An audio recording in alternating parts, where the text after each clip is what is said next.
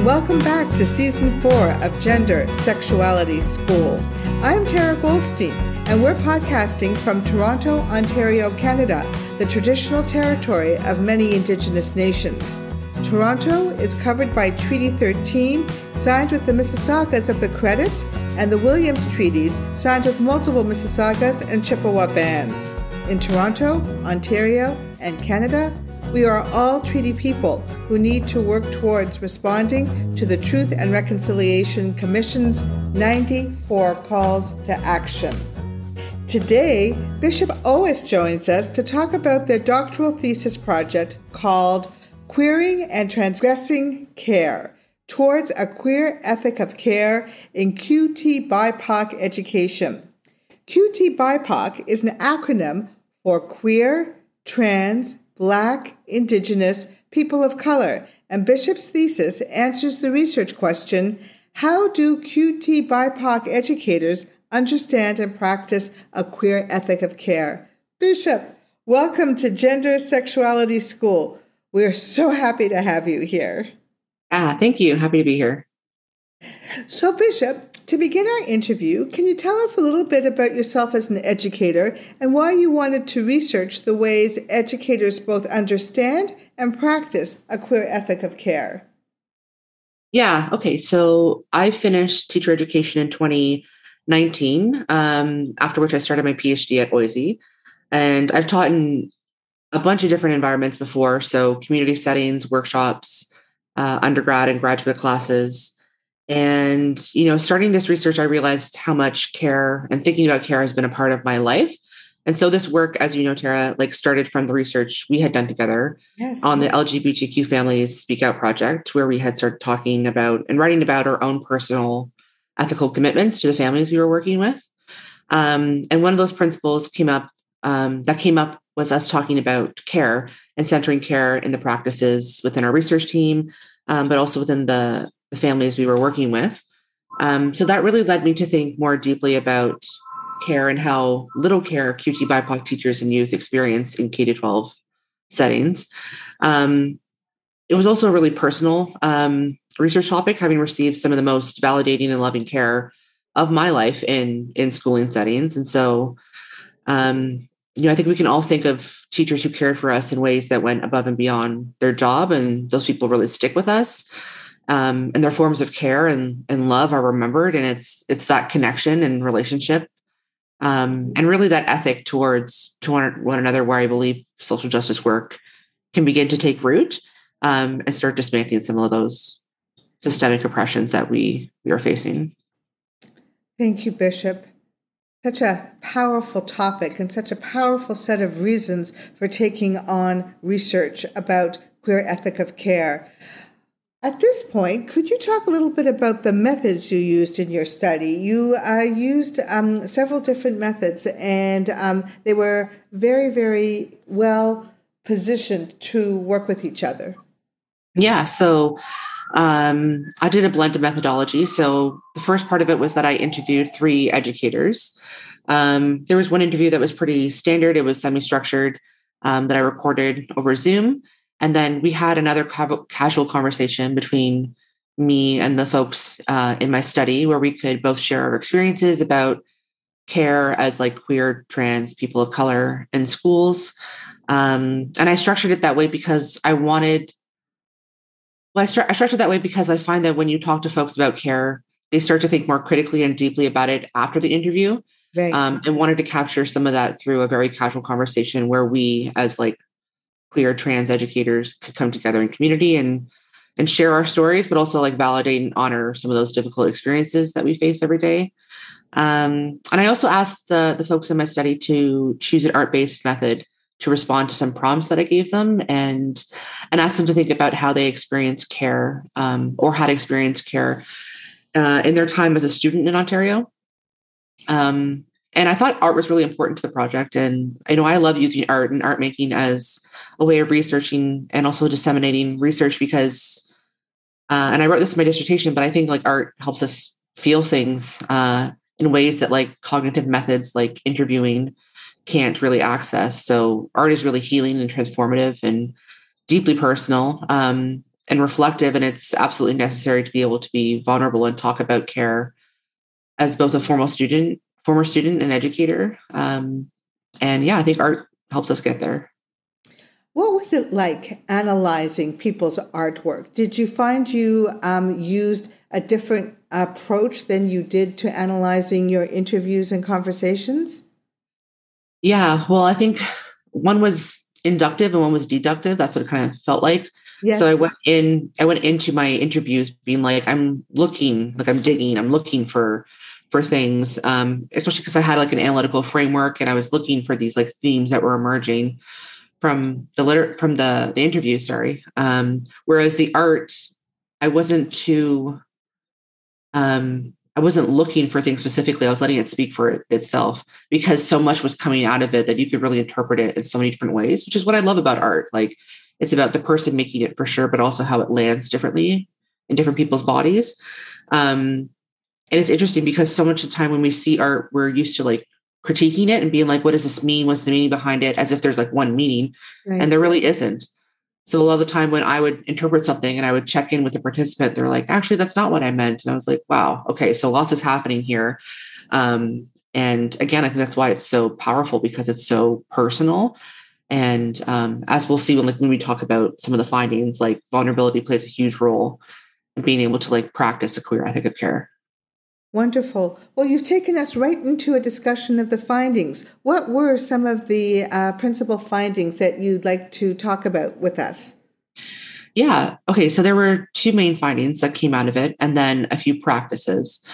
So I was curious about how teachers were practicing and understanding a queer ethic of care.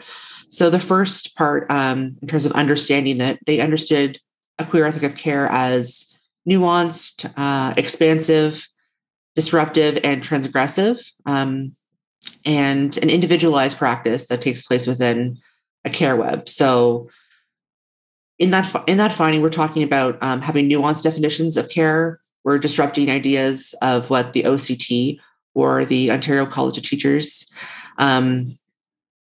dictates what care is and what care looks like, as well as acknowledging that like care needs to be tailored to individual students because not every student wants care to be given and received the same way. So that was the first finding about how teachers understand a queer ethic of care.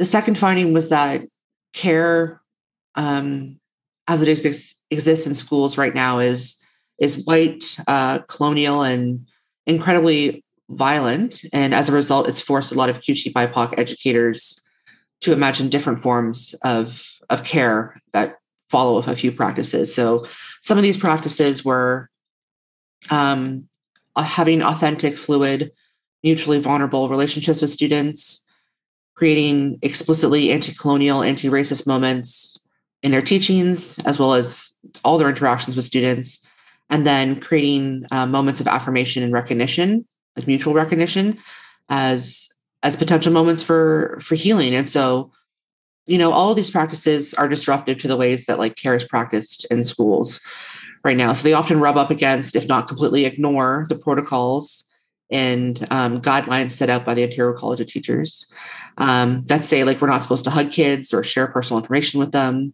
And yet these practices that I found in this study are completely necessary in order to practice a form of queer transgressive care in schools. And like we know that like the history of education in Ontario was created by like a religious indoctrination, and it was literal genocide for a lot of BIPOC, especially Indigenous children. And so the roots of our educational system understands care and still practices care that is deeply rooted in a lot of whiteness, Christianity, and colonialism. So so some of the examples that are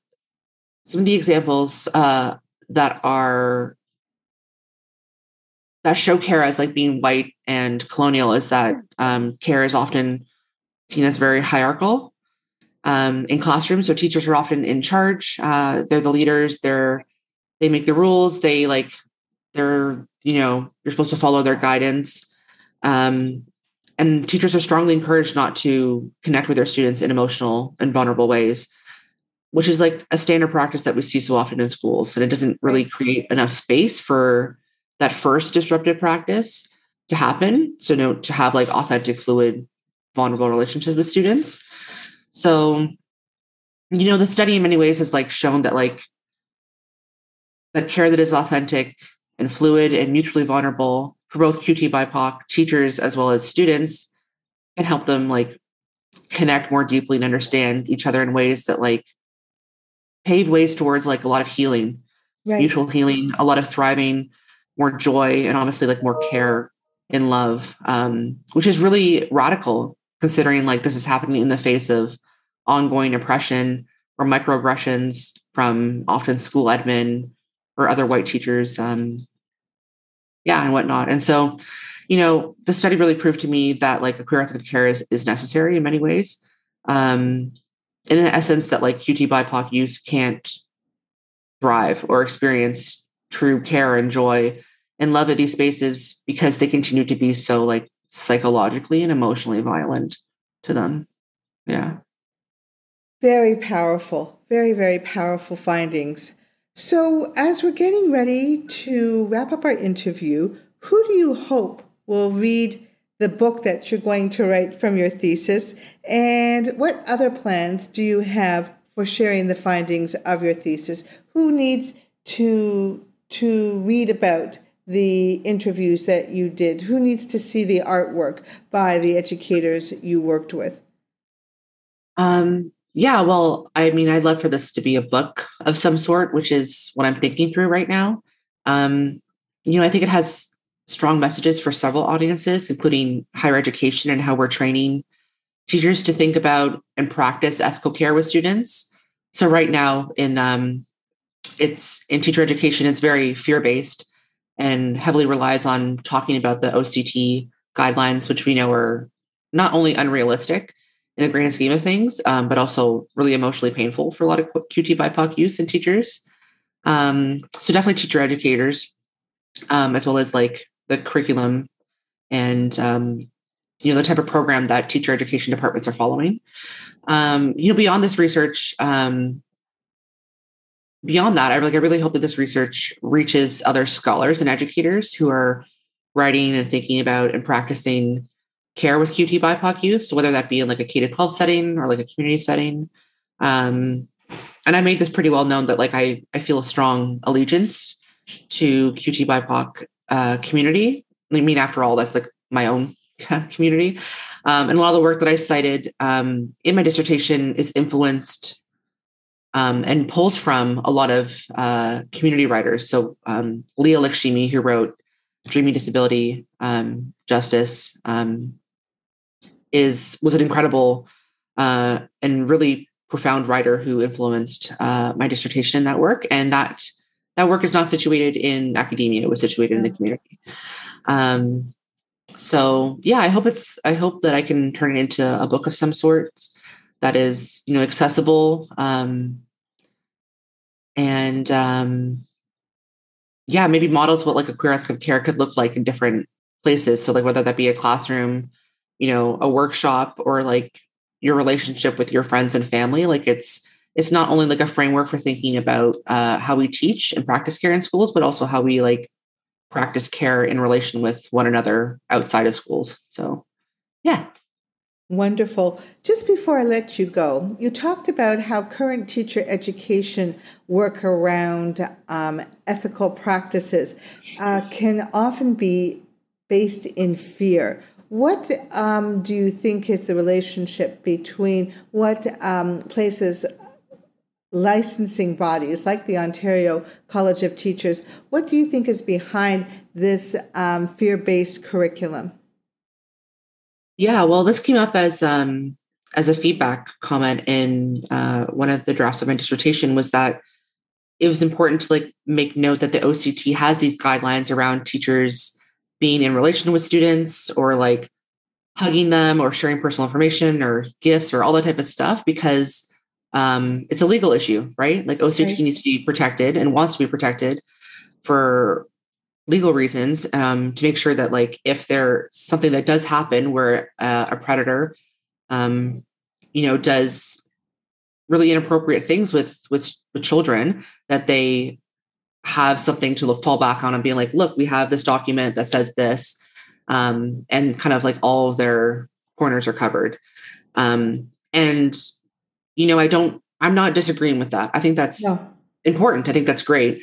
I think what it does though is counterproductive, because if that document actually worked, then there would be no more sexual assaults and harassments and cases of grooming and inappropriate image sharing and whatnot from teachers to students.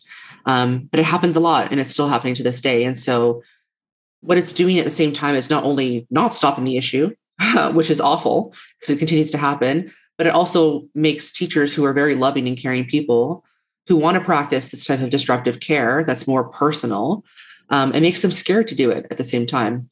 And so it means that some of our most vulnerable students, unfortunately, those QT BIPOC youth, are not receiving affirming care. I don't know if that answered your question. It totally answers my question. So one more follow-up. Given that you have these ideas about the importance and research evidence about the importance of a queer ethical practice of care, what would you do in a teacher education course on a queer ethic of care being at the center of that course? What would you want to talk about with new teachers when it comes to ethical practices of care? Yeah, well, it's such an exciting thing that you're mentioning, because part of my job at UBC is going to be a lot of curriculum development and writing around obviously gender and sexuality with like race and colonialism.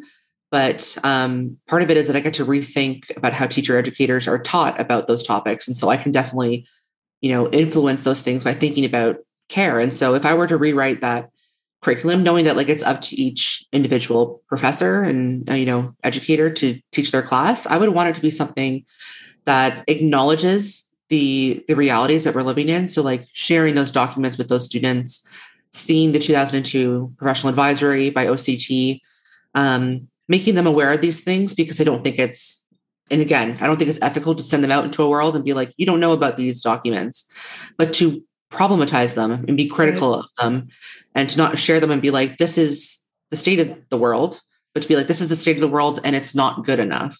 So asking them to understand the difference between like a legal document, capital E ethics, thinking about like ethical protocols with like research, or about ethical, things with the law. And then also thinking about like lowercase e ethics when we're talking about personal ethics between two people, or like you in your classroom, and the differences between those and the type of harm that can come if we misinterpret those or blend those lines together. Bishop Owis, thank you so much for joining us today. I so loved hearing you speak about your doctoral research, and will really very much look forward to reading the book that you write and publish from your thesis. Bishop Owis is an educator, community activist, and postdoctoral fellow at the University of British Columbia, where they work with pre-service and practicing teachers at SOGI UBC. They are a graduate from the Ontario Institute for Studies in Education at the University of Toronto, where they recently received their doctorate researching how educators understand their own ethical commitments of care when working with queer and trans youth of color. Bishop's research explores the intersections of gender, sexuality, race, and colonialism in education using arts-based pedagogies that center care and community thriving. All right, that's our podcast for today. You can find this podcast at www.gendersexualityschool.ca. This episode was produced with the support of the New College Initiative Fund and from Doug Friesen, who is a PhD student at the Ontario Institute for Studies in Education. Thanks to Kate Reed, sound engineer Lisa Patterson, and musician Doug Friesen for creating the music that opens and closes the show. I'm Tara Goldstein. All the best.